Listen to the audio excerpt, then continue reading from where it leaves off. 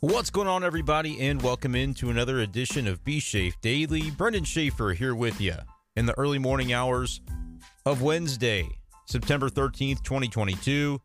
And tonight we're breaking down, well, it's a Cardinals loss, and a tough one to swallow when you consider the fact that the Cardinals facing the Brewers on Tuesday night, and Milwaukee, mathematically, technically, literally, however you want to phrase it, they're not out of this division race just yet. As much as I wanted to call it last week and essentially did do that on this podcast, on the big show, I said the Brewers were done. The Cardinals had locked this thing up. And for as much as I still believe that to be the case, I have gotten enough messages in the aftermath of this Tuesday game from Cardinals fans wondering, is this thing still safe? Are the Cardinals going to blow this?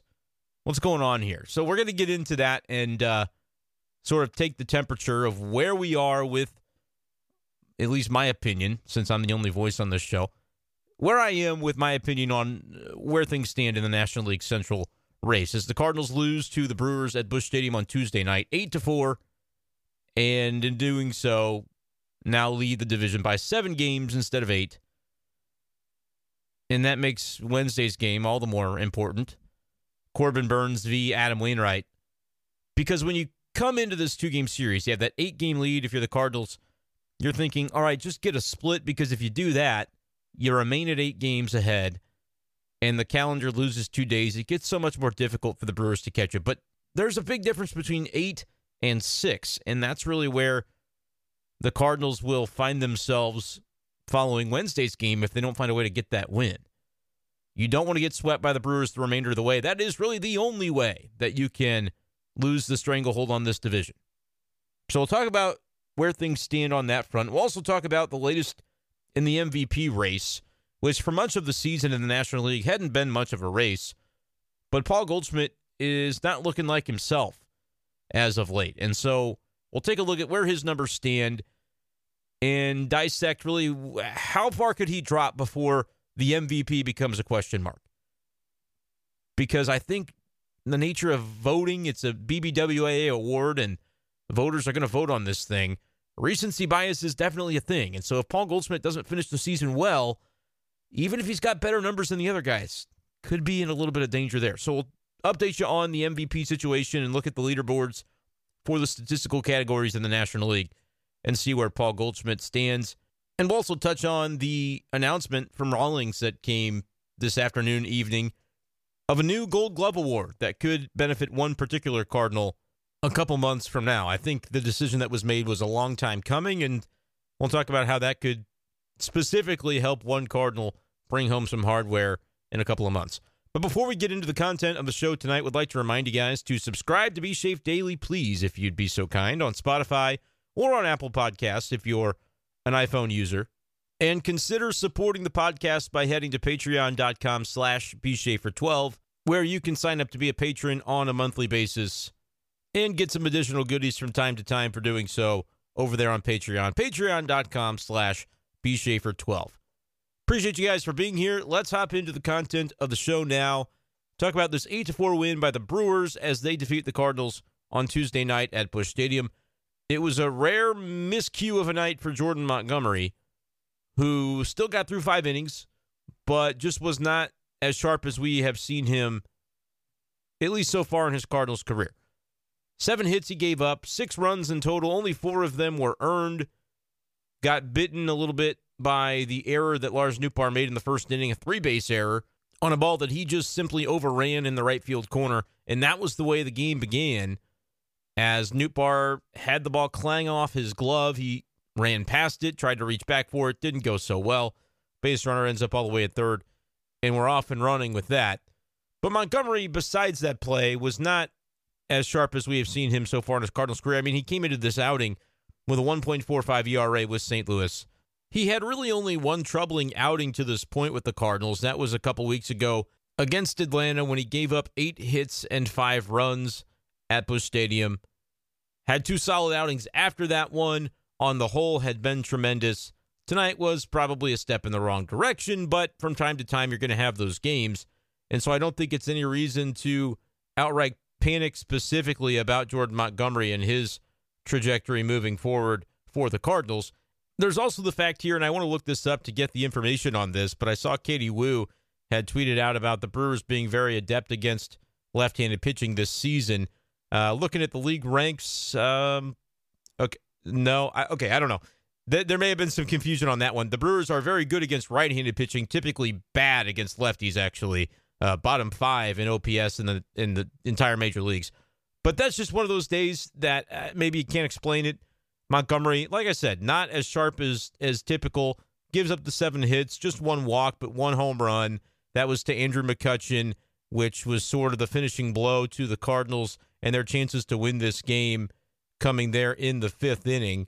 It was 4-4 at that point. Like the Cardinals offense had done a nice job of matching blow for blow what Milwaukee had come up with in the first couple of innings. But then everything kind of went a little quiet and dormant for the Cardinals the remainder of the game, which you don't love to see, especially considering the circumstances. Like the Cardinals had some advantages in this game that you wish they would have taken more advantage of, honestly. The starter, Matt Bush, was really just an opener for the Brewers, and he only recorded 1 out before leaving the game with an injury. Nolan Arenado was able to clean things up there in the first inning off of Strzelecki, the pitcher that came in the first inning in lieu of Matt Bush, who had to leave with that injury. Arenado comes up with a big 2-run double. That ties the game, and then Albert wasn't a home run. I know that's kind of all we're looking at for Albert Pujols right now, but he pokes one over the first baseman's head for an RBI base hit. He's closing in on 50 RBIs now this season, and that made it 3-2 Cardinals. Montgomery gives up a couple of runs in the second inning. Good for the Cardinals once again to battle back in the bottom half to score their 4th run and make it 4-4.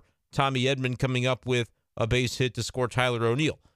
But then the other 7 innings, the Cardinals did not score any runs, and really they hardly came up with any hits either. 5 of the 6 Cardinals hits taking place over the first 2 innings, and just a completely quiet night offensively thereafter. Not really what you want to see when you had the other team on the ropes in the first game of a short set. Like, they had a day off on Monday, so the Brewers could afford the bullpen game here. Kind of a weird situation to go to it, though, knowing that you're facing the Cardinals, the team that you're trying to catch for the division. The Brewers are going through pitching injuries right now. I just don't understand why the bullpen game, after being able to set up your rotation any way that you want, given they were off on Monday. I know they played a doubleheader last week, but the day off should have allowed things to equalize a little bit. What do I know, though? It doesn't matter. It worked out for them because the Cardinals just weren't able to take advantage of the remainder of that Brewers bullpen. They got to Bush, got to Strzelecki. Luis Perdomo ended up doing a nice job coming in, the former Cardinal farmhand. Remember, he went to San Diego in the Rule 5 draft a million years ago when he was way too young to actually be in the big leagues. I think he had pitched at high A, and that was about it. But the Padres that was their thing back then, taking from other rosters Rule 5 eligible players and saying, yeah, we'll stash him on the big league club, and maybe we can trade him for something down the road or turn him into something. Perdomo never really settled in as a starting pitcher, and I think that probably ruined his development to some extent because, again, he was not ready for the big leagues, but that's where they put him. 3 innings, though, tonight did pretty well against the Cardinals, allowed just 1 run on 3 hits, and that sort of stabilized things for the Brewers there in the early innings and then allowed them to go to sort of their late inning guys relatively early. Boxberger got into the game. Taylor Rogers, who came over in the trade for Josh Hader, or the trade that sent Hader to San Diego, rather, and Brent Suter. So they end up getting some of their top relievers in. They hold the Cardinals at bay without a hit over the final 5 innings of this game. And that's not really what you want to be seeing right now from the Cardinals offense as they look to put a lock on this thing. The NL Central, it's theirs for the taking. Really all you got to do is 2-putt or 3-putt to use some golf lingo. Just don't do anything exorbitantly stupid and you're going to bring home this division. Well, 7 games up. And it feels like Wednesday's a bigger game than it should be given the lead the Cardinals have right now. But you look at the division and you look at the remaining schedule, there's some tough games that do remain for the Cardinals. They get 5 against the Reds coming up the rest of this week following Wednesday's game against Milwaukee. And so maybe that's a spot where you can start to build and pick up some easy W's, but you can't take anything for granted, really. I'm just highlighting that as a part of the schedule that the Cardinals really do need to make sure they can handle, because after that is when you go out west to San Diego and Los Angeles, and then you have to head to Milwaukee for the final 2 games against the Brewers this season. That's an 8-game road trip that, I mean, you could see things getting a little squirrely on that trip. You're facing 3 competitive teams, 3 teams that are looking to make the playoffs, and in the case of the Padres and the Dodgers for sure, Los Angeles is already clinched. So maybe that's to your benefit that they don't need it as badly as the Cardinals need it, but you figure those are going to be some tough opponents. If you put yourself in a bad spot by getting swept by the Brewers here, and then maybe you don't handle things against the Reds the way you ought to, that's where suddenly there's pressure on that road trip that otherwise should not be there. Like, the Cardinals should be in a spot by Sunday the 18th when they head out to San Diego that they don't have to be really fearful about the negative things that could happen on that trip. But it's their performance over the course of the week preceding that that's really going to make that determination for them. Not off to the great start for this homestand in that you lose game 1, the bullpen game, the one that you really felt like the Brewers, they weren't putting their best foot forward, so you had the chance to take advantage of them, and you didn't do it. Now on Wednesday, they might not need the bullpen at all for that game, so you didn't really gain anything by burning up their bullpen on Tuesday.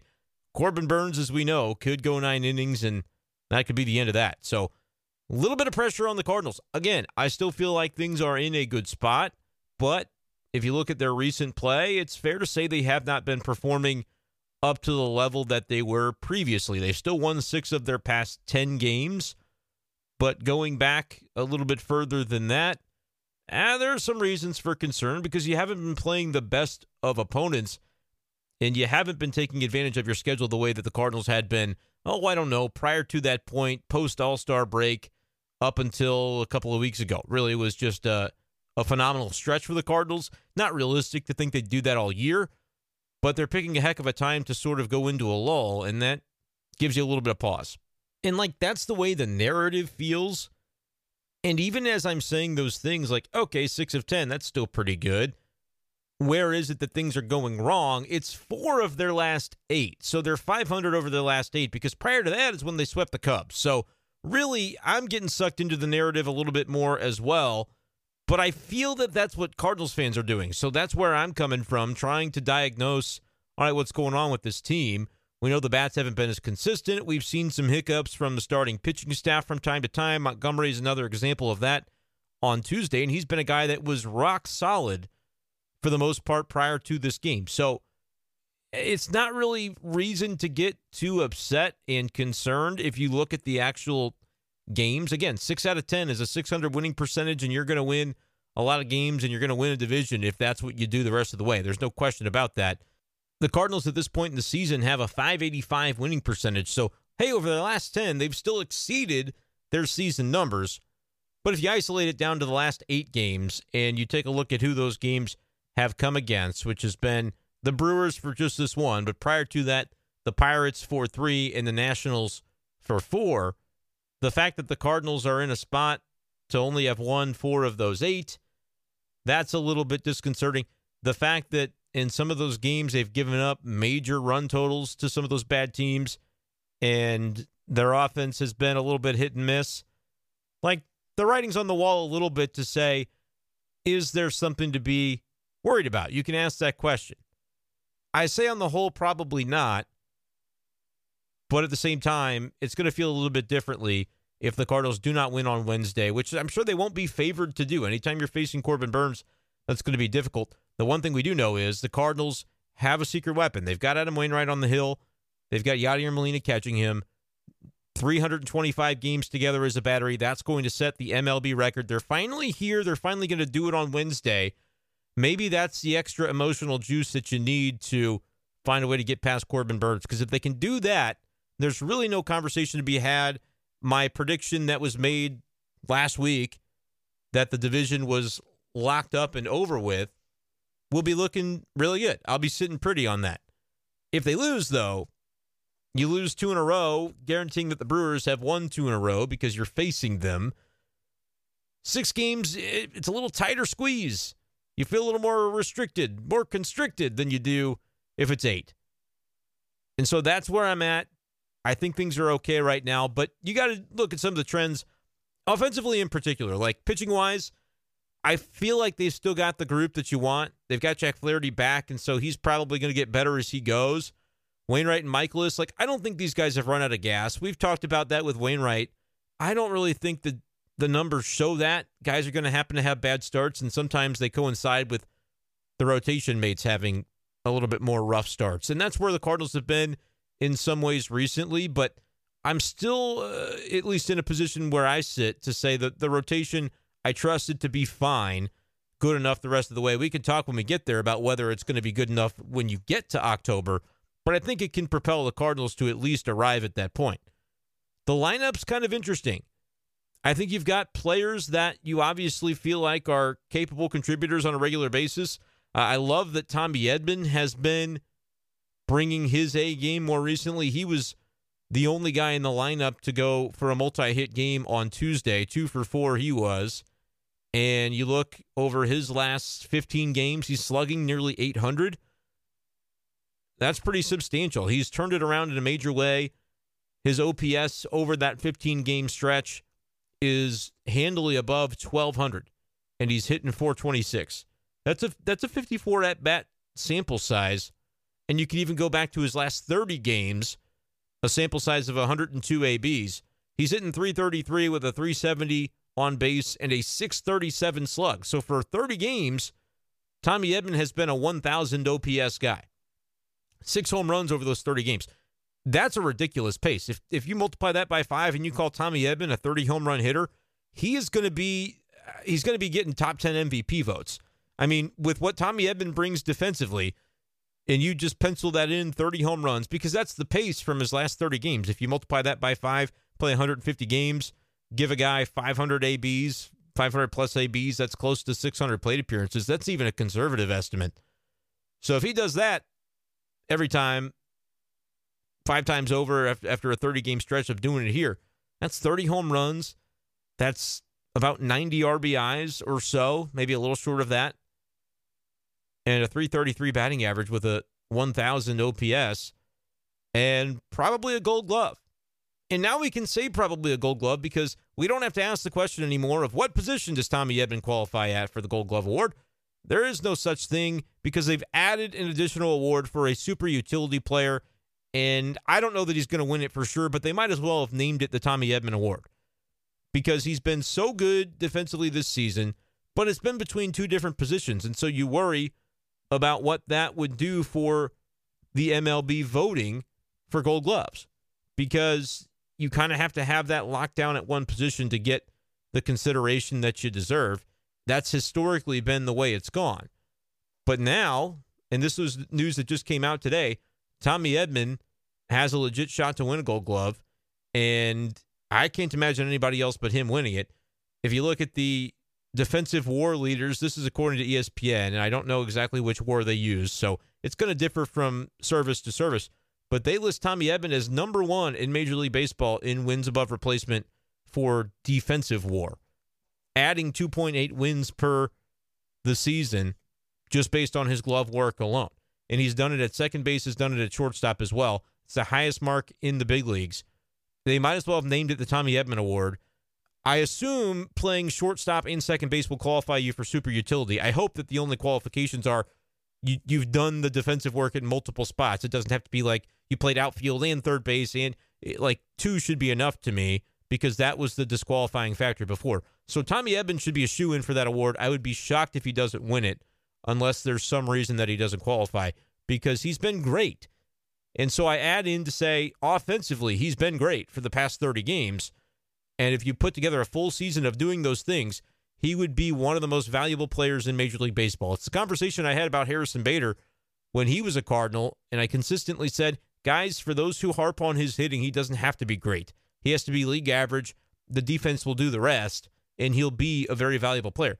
Well, Tommy Edman at this point is sort of putting together that season. He hasn't done it with consistency because it's been stretches of really good and then stretches of really bad and then another stretch of really, really good right now where he's been elite for the past month or so offensively.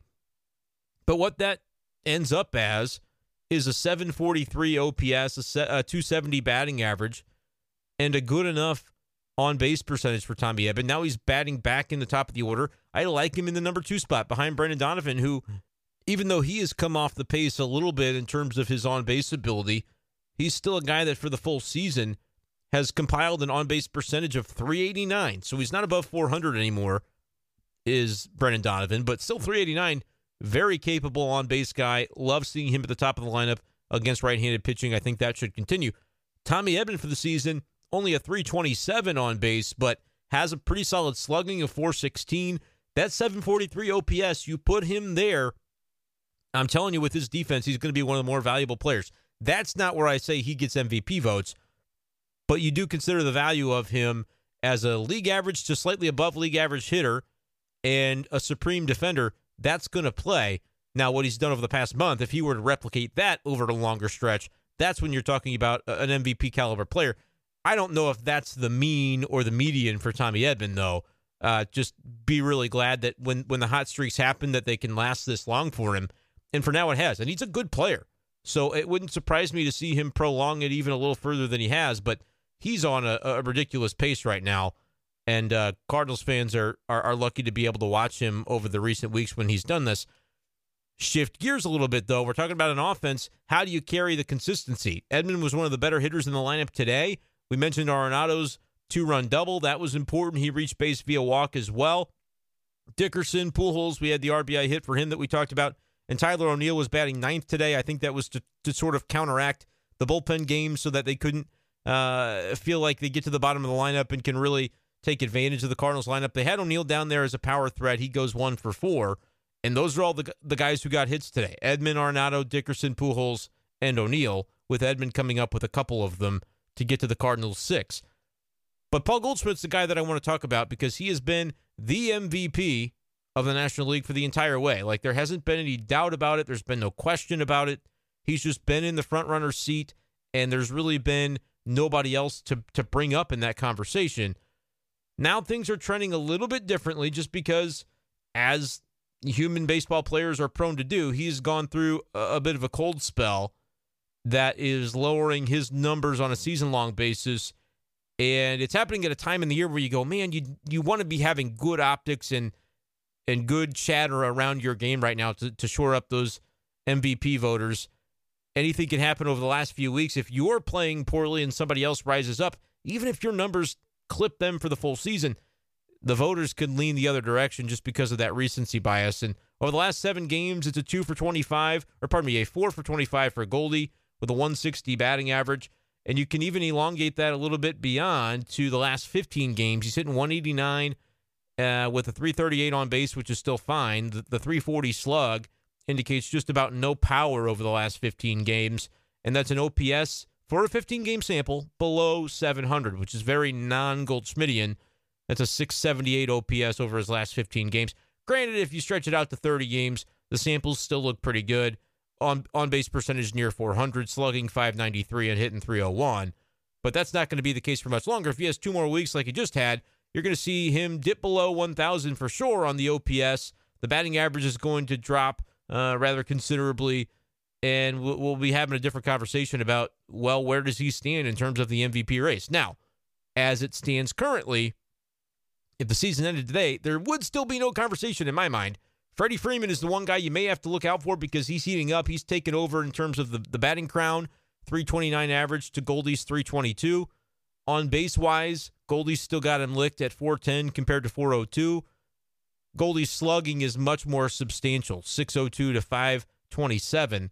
And that means the OPS for Goldschmidt, it's still the highest in the league. It's not by 100 points anymore, though. He's up on Arenado by 102, but he's only up on Freddie Freeman by 83 points in OPS. 1,012. It's a 10-12 OPS compared to Freddie Freeman's 929. Home runs, 35 to 20. RBIs, 109 to 91. Goldschmidt's got him licked in both those categories pretty significantly. But you've got the fact that he plays for the Dodgers. If Freddie Freeman goes on a tear, upset home run rate, he'll get over 100 RBIs.